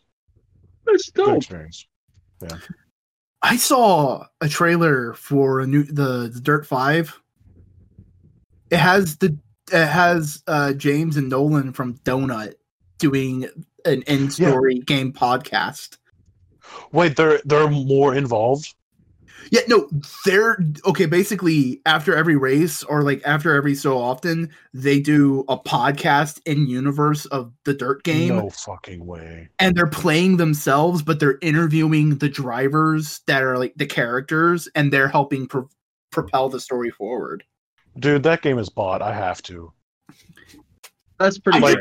I just want to play the game so I can hear James yell in my ear, "Mopowa, baby," as you're going over the finish line. Well, whenever the trailer released, me, Cole, and Jake saw it, and like Jake's like, "Yo, check out that Mustang in the teaser trailer," and it's got a donut livery on it, and we're like, "Holy fuck, that's like it's Donut Media, that's awesome." And we're like, "Man, I hope like they're in the game somehow. Like that'd be cool if they're like more Easter eggs about that." But no, they're just like part of the game. Like, just, hell yeah, dude. Yeah, hold on. Let me find the trailer for it. God, I love Donut Media so much.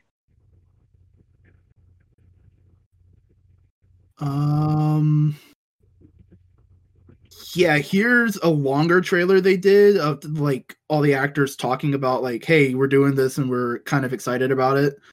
And it's Nolan North, Troy Baker are two of the racers, and James and Nolan are literally James and Nolan, but in this universe. Wait, so I recognize some of those words. Okay, so Donut Media is a YouTube channel, and it's all about car culture and like, hey, here's a top 10 list of really cool cars that fit this category, and here's this one dude building a Miata.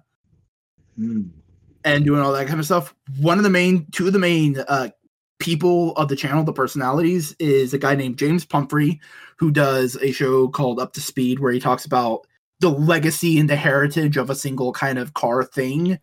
And Nolan deals with a general car topic. So like are electric cars really better for the environment? Or what's the deal with these traffic laws kind of thing?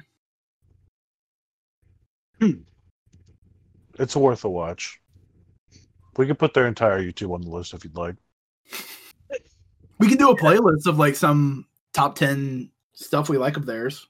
I mean, I'm not going to say no, but I'll also just admit the entire time you guys have been talking about video games and cars, I've just been tuned out looking at Liberty's Kids fan arts. Cars are good, though. They are. They are. I like regular cars. But also Liberty's Kids. It's memories. That's, but yeah, James and Nolan are doing the podcast for it, and it's gonna like in game, and that sounds like it'd be fucking cool. Yeah, I'm for it. Who makes that? Who makes Drive or Dirt? Codemasters. Okay, so as long as it's not the team that did that other game, boy, you're not gonna. I don't know. I got this game by Ubisoft, and I forgot what it was called. It was the second one of its type. That was first. I know that's not even the same. No, yeah, it is. I know what. I think I know what you're. There's like the second one has like planes and boats and cars and off-road shit. Is it the one that's like on a miniature version of America? Yeah, that was the first one. I know what you're talking about. I know what you're talking about. I don't know what its name is. And it's neat, but while I was experiencing that game, my PlayStation 4 fried, and Jake bought me a fucking Xbox One, and then I started playing what would probably be my most played game of 2019 and 2020, which is Forza Motorsports, or Forza Horizon 4, which I have like 600 fucking cars in that game, each of which I've customized, so that is not an exaggeration. I want to get back into racing games, but like the one I want to play right now is Need for Speed Most Wanted for the PS2. Some of those older games you can experience on modern consoles, but also one thing I don't know how frequently you've delved back into this, but some of those older games like that, you might just not like them anymore because they might not be. I just want something fun and arcadey. I don't want like a full driving sim, you know? I mean, yeah, that's probably Dirt for you on this one.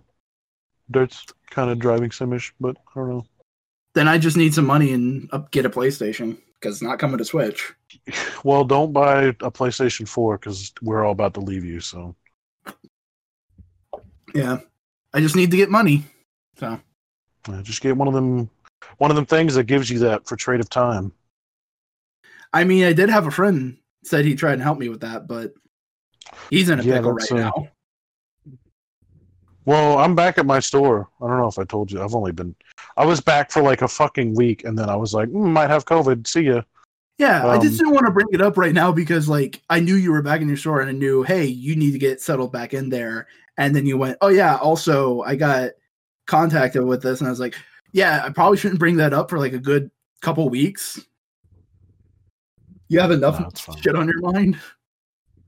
No, I don't know what the hell is going on with the hiring process. That's not a stream topic though. I did watch a movie though. I watched the One Piece movie, Gold. Not familiar with it. Didn't you say you were working on a One Piece thing because of that? Yeah. Essentially, I watched the movie. I love the movie. It's a great One Piece. It's a great just if you want to get the general vibe of One Piece in like one solid thing, that's the movie you watch. It's a nice piece. Yeah. It's a good vertical slice of the entirety of the storytelling. And basically watching it just made me go, wait a second, this is about the fetishization of currency like Marx described. Oh, this is about capitalism. Gotta make a video now. Yeah. Like legit, like the guy, the main villain repeatedly goes, I have the money, I have the power, I'm a fucking god. And it's like, Oh, you're not being subtle about this. Wow, I didn't know they made an anime about Dan Kuruto. No. It's an anime about Elon Musk. Oh. The Bezos. Oh, someone put a fucking guillotine on his front yard. It's the fucking best. By the way, use my Amazon Associates link if you need to buy anything from there. Especially guillotine.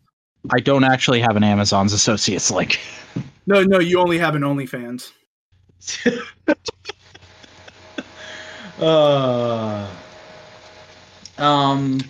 Let's see what stuff and I could talk about. I've been watching the new Ultraman show, Ultraman Z or Z, depending on what region of the world you're from. Boy, we are all American. We're all from the South. It's fucking Z. Yeah, it's Is that the Netflix one or nah? No, it's they're still making live action Ultraman shows every year. They do 24 episode seasons, and they typically come out around this time of year. And this is the first one that has had a simulcasting on YouTube. However, it is limited availability, so you can only watch an episode for 2 weeks. So like episode 3 just came out tonight, and then I think they're going to be removing episode 1 from YouTube tomorrow as of this recording. But it's been pretty solid so far. We're only just barely getting into it and getting to know the characters, but it feels like, because I've only seen the original Ultra Q and Ultraman shows and like a couple episodes of Ultra 7. So I'm not a huge Ultraman guy. I don't know a whole lot about the universe and the mythology, but this just feels like to me like, okay, the universe has advanced a whole lot, and we've also spent all the intervening time refining the actual structure of Ultraman shows and getting it down to a good clip and getting rid of all the like awkward 60s shit. Like there's a main female character who's like really badass, but also has a feminine side to her and feels like a fully fleshed out character in 2 fucking episodes.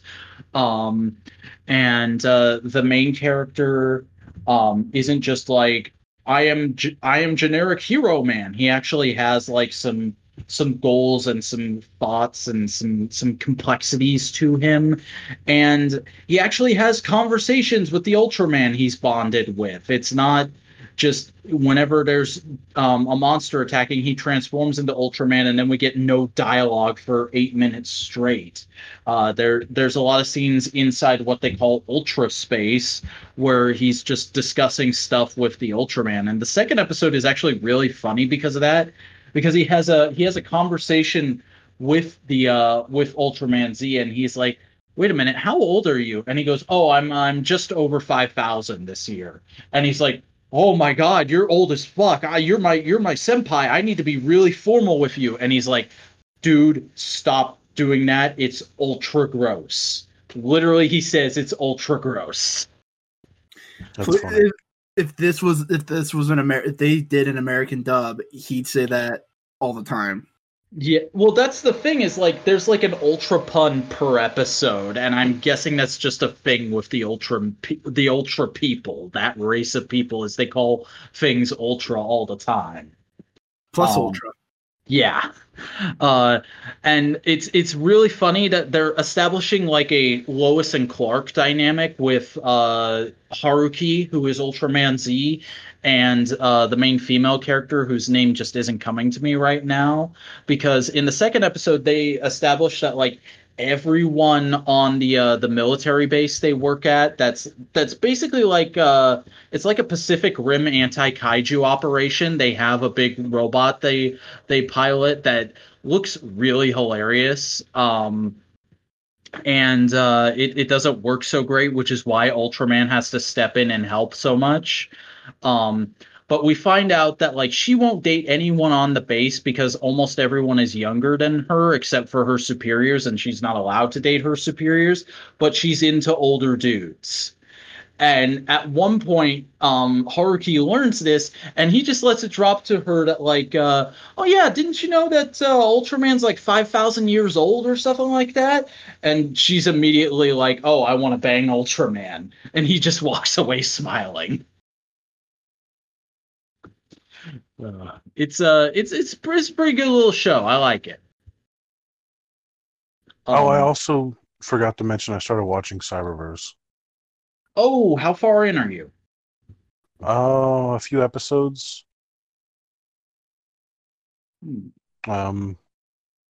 Bumblebee still, they're doing the memory thing.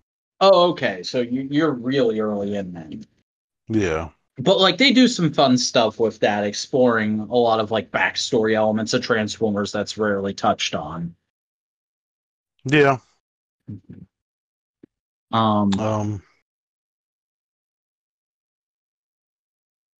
You first.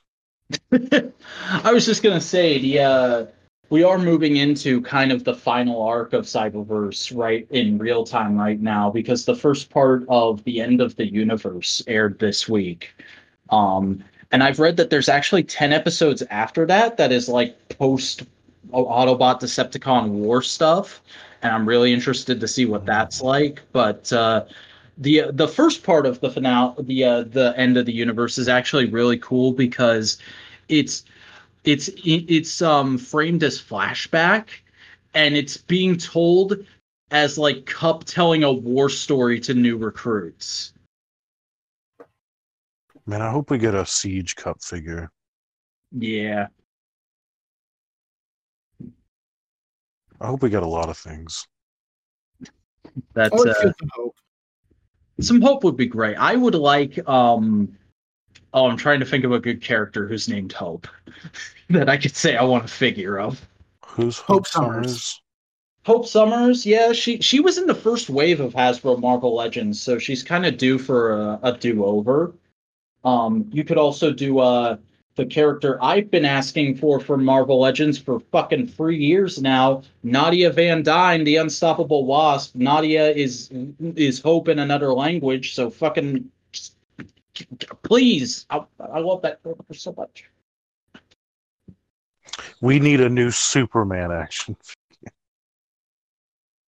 There's like a new one every 3 weeks, dude. I know.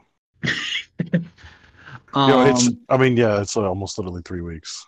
I did rewatch the Terminator for the first time in a long time last week.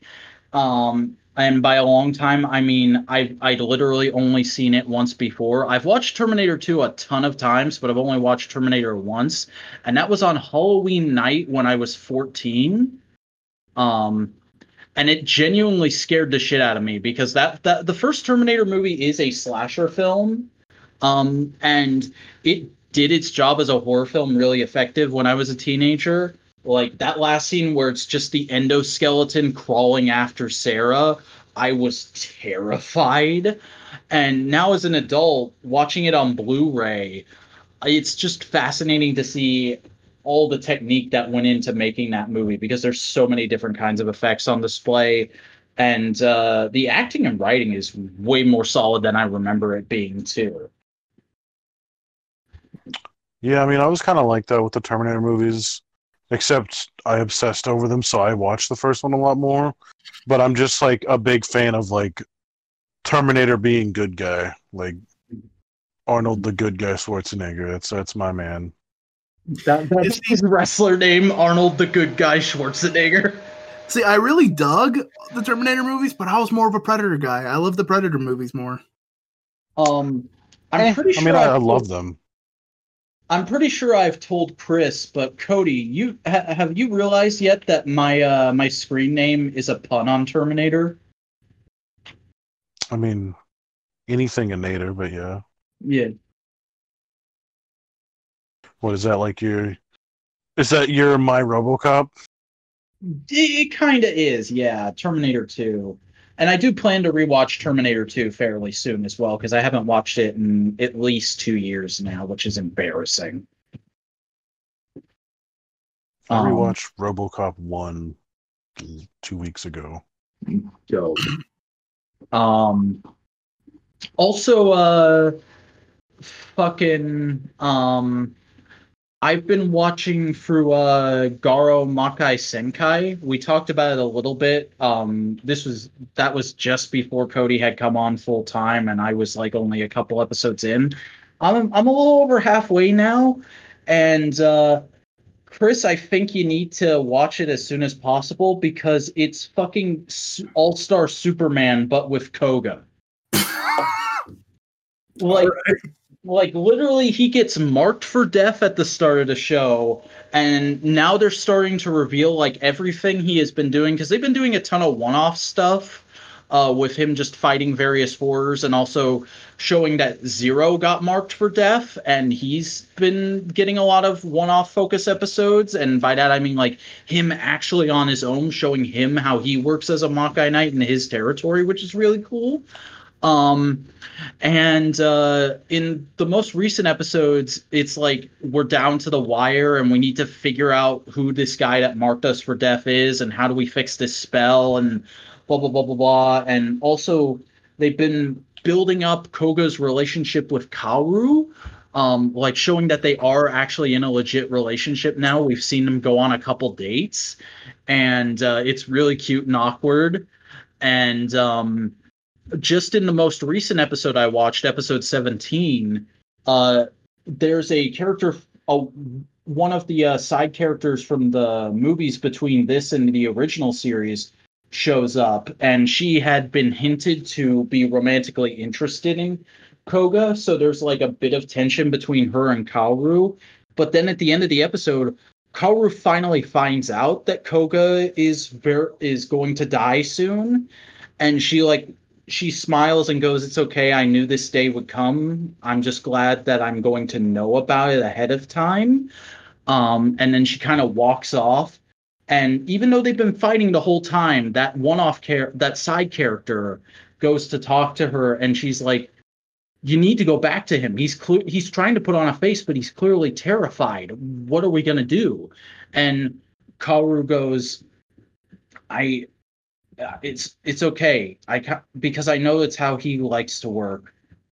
Ever since I decided I loved him, I decided I was always going to smile around Koga, but I can't do that right now. I just need to be alone." And the one-off character is like, "Oh, okay," and she kind of walks off. And then the fucking episode just ends with Kaoru wailing. It really emotionally gut punches you. And especially because they waited so long to get to it. They could have very easily dragged it out and had her been worried for the entire show. But the fact that it all comes at you at once is really good. And the only criticism I have of the series so far is the way they did the villain, the mask guy that marked Koga and Ray for death. It's super obvious who that character is right from the start because there's a new Makai priest that shows up to train under Koga at the start of the show, and it's like, oh, I wonder who this masked person that they're hinting at the having an identity. I wonder who that is. It couldn't possibly be anyone besides the one fucking new character this season, and it is revealed to be him.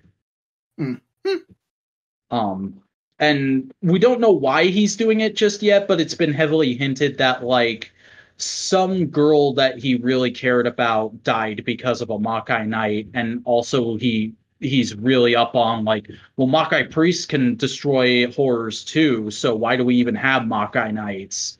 So maybe he's probably trying to destroy all Makai Knights / bring his, I'm guessing it's either his girlfriend or his sister back to life. But yeah, it's good shit. Well, where we are, they could be the same thing. Mm-hmm. Only other thing I could think to bring up is I started rereading Nick Spencer's Ant-Man. I read that all when it came out in issues, but I have the complete collection trade now, so I've been going back through it. It's fucking great stuff. If you like more goofy characters or like Marvel street level stuff, I highly recommend it.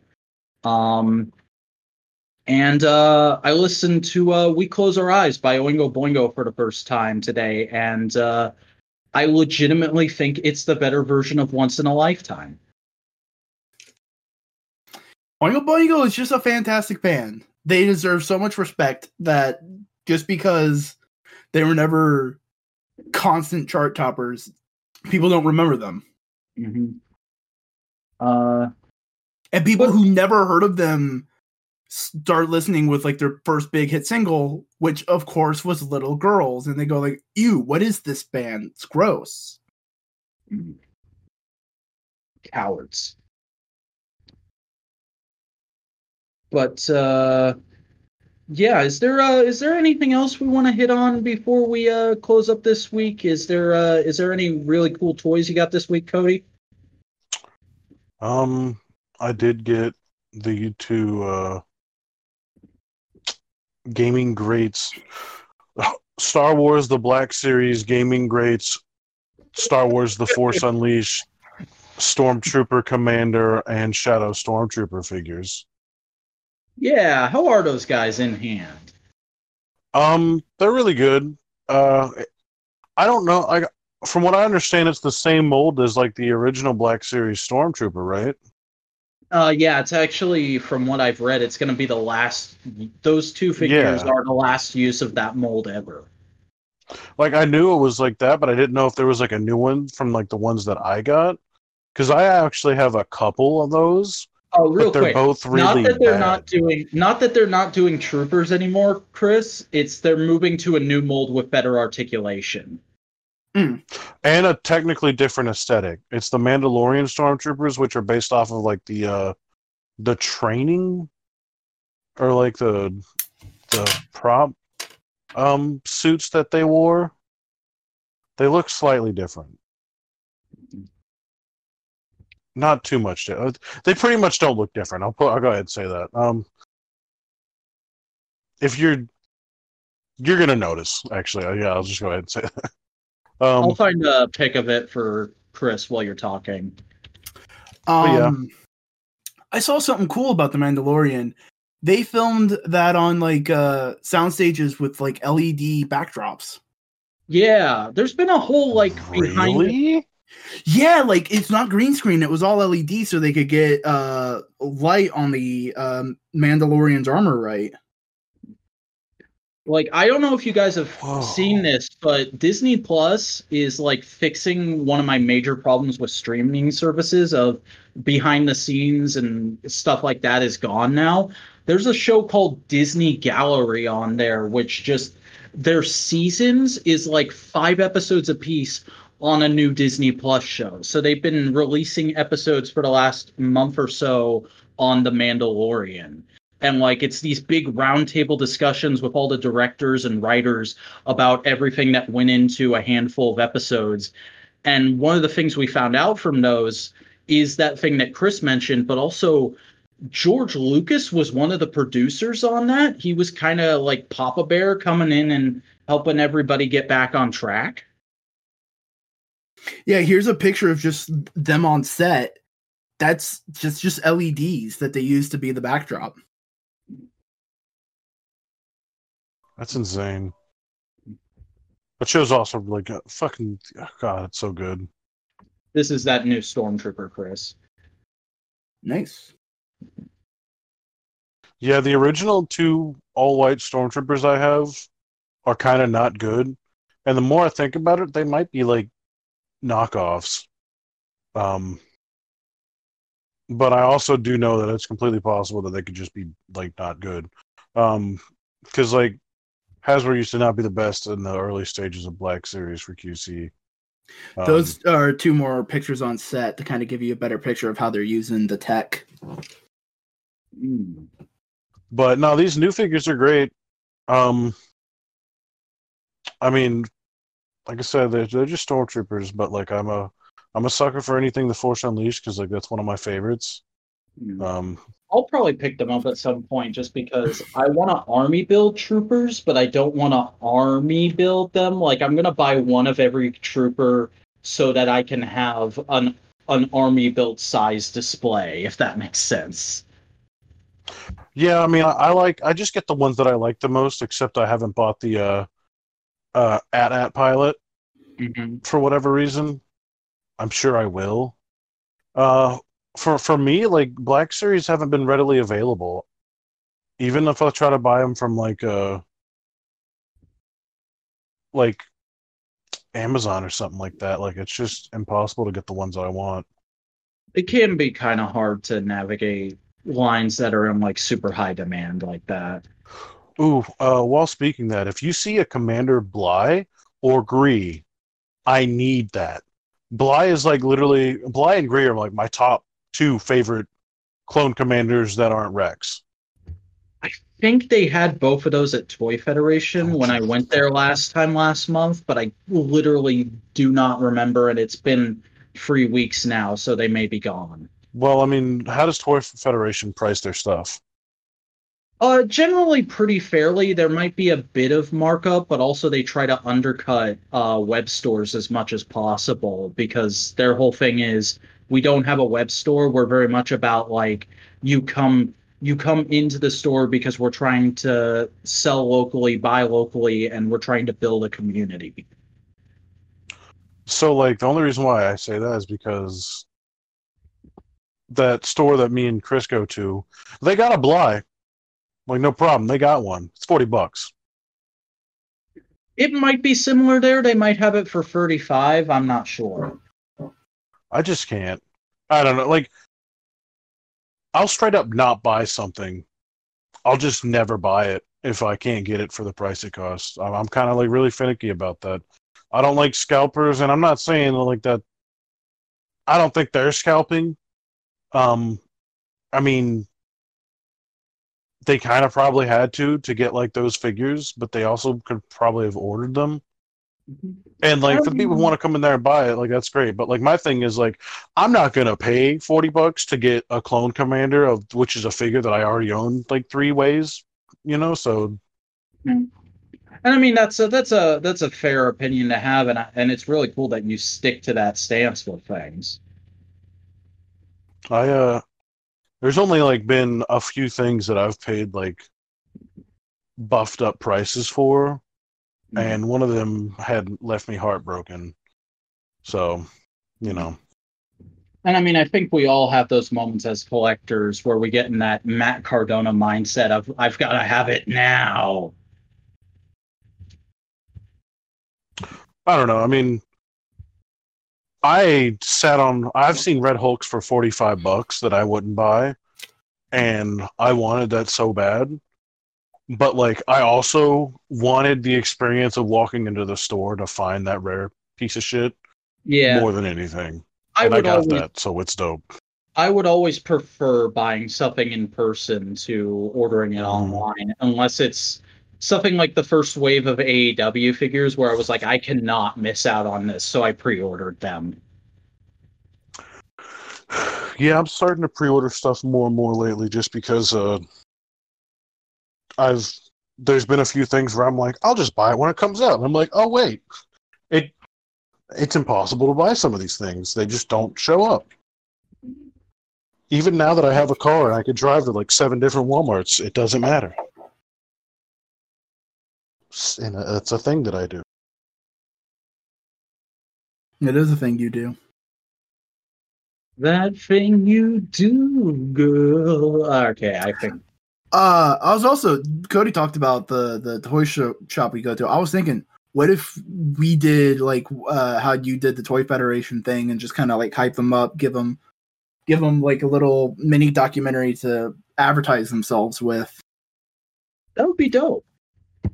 Just because, hey, why not? They've been really cool to us. Past couple times I've been there. It's probably been cool to Cody the more times he's been there. Did we talk about that last time that I got something for free because I have an overabundance of Micro Machine knowledge? We didn't do any toy talk last time because we had done a shit ton before we started recording. Did I even mention that to you in like passing or anything? I don't think so, but it does not surprise me given how much you have talked about stuff like Micro Machines to me. Yeah, Cody was just basically going through all the micro machines, going like, oh, yeah, no, this guy's worth a little bit, this guy's worth some, while I was running around behind him, putting together the little tiny play sets and going like, this is a thing, this goes to here. I don't Yeah, whenever like after we did that, and I also gave him a thing to a website that I use to like just generally look at micro machines. I pretty much gave him the tool to like, if you ever get any micro machines ever again, here's all of them on a website. Yeah, and I mean, I've had moments like that with Toy Federation. There was a moment where they got a box of Unicron trilogy stuff in, and they pulled out the Hound, the Energon Hound, and they were like, "What the hell is this?" And I'm like, "That's Hound. He was a repaint of Ironhide, who looked nothing like Ironhide." And they were like, "Oh, okay." And one time I walked in and I straight up asked them, "Have you guys ever had Code Lyoko toys come for this store?" And they were like, "What the hell is Code Lyoko?" So I had to Google it and show them all the stuff. That sounds like the most boomer toy collector thing to say. Yeah. I've seen a Code Lyoko toy on eBay recently, but it was for a very hefty price. Yeah, they're extremely rare. Well, I mean, it wasn't that popular of a show when it was going on, so I can't imagine the toys were that popular. Yeah, there were two different sets of toys. There was one by Marvel Toys that was based off of the first few seasons of the show, and that only showed up at Toys R Us in the States. And then there was a second run by Simba Toys based on the final season that was only sold in Spain. Well, I mean, it is a European production. Mm-hmm. Did they ever make a crab robot toy? They did. It was a Build-A-Figure under the Simba Toys line. You son of a... Mm-hmm. Well, that's not something I'm going to try to collect, but it would be something I'd like to. I am, but it's probably not going to be for another few years until I have better cash reserves. Yeah, that's something that's kind of scaring me about the Zevos is like, I don't know, maybe it's like there's just so little. Like, there's so few, it seems. Yeah, everybody's got that one obscure thing that's like really hard to track down, but they're super passionate about. Well, I mean, you don't have a ton left that you need to get, right, Codes? Not really. There's one that it's the Eagle guy, and you just rarely see him. There's a superhero guy. There's a Thunder Shaman. There's a the one that I'm looking at right now, which is one of the Magna Troopers or whatever, which is like a type of, or no, that's a different character. There's like a robot faction, and it's like a really cool guy. It looks a lot like the Samurai Jack basket robots. If that's, yeah. But there's not a whole lot left, but the ones that are left are like the rare ones. Not all the rare ones. I have quite a few of the rare ones that I purchased unopened a while ago, and then were able to open on my own, which sounds like sacrilege, but who cares? I also have a massive amount of like extra parts. Like I have a whole box that I once planned on reselling, but like I might still once I sort through it, but like I don't know. There's been like one or two cases where like I got like another lot and then like completed a character through, you know, combining two different lots. But who knows? And then like technically it'll never be complete because I consider that turtle to be part of it, and that turtle is not the one that was made. So, but there's pictures of him complete out there, so that means that at least one exists. You just got to become a rich, famous toy YouTuber and talk to the person who owns it. Oh, Hasbro. Oh no, I mean, I don't know. All right. Well, we're just about to cross over the 2-hour mark, so I think now's a pretty good time to start wrapping it up. Chris, why don't you go ahead and plug all your shit real quick? I'm Chris Boingo Writer Gaston.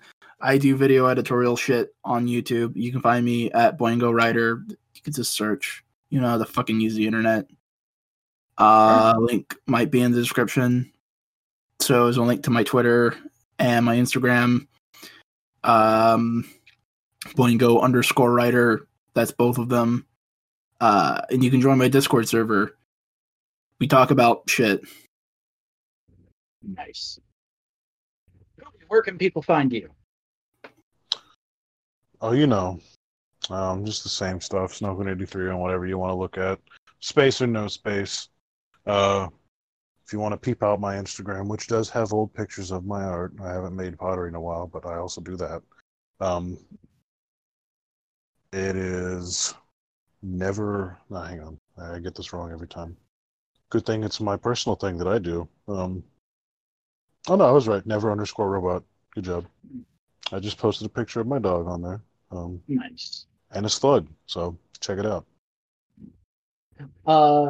I am the Vacuuminator, the modular king of the podcasting ring, and I have a YouTube channel where you can watch all of my exploits. It's youtube.com/thevacuuminator, spelled TheVacuuminator, and you should definitely check that out because coming up this week, again, just to throw it out there one more time, I'm doing a video on the second season of Power Rangers Beast Movers, and I know people are going to be very excited to hear my thoughts on that.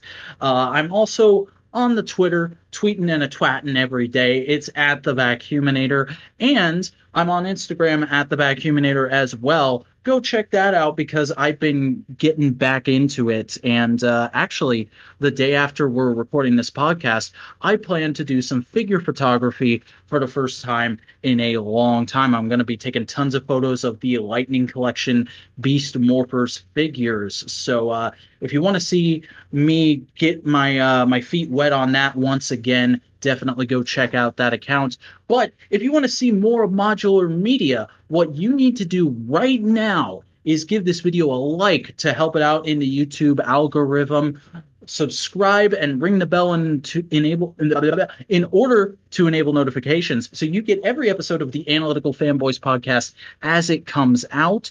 Don't forget to follow us on Twitter at the Modular Media for updates on the podcast as it comes out, and follow our subreddit r/modular media so you can discuss the show whenever it drops. But that's going to do it for this episode of Analytical Fanboys. I thank you all for joining us, and we will see you again next week when we will be discussing The New Frontier. Until then.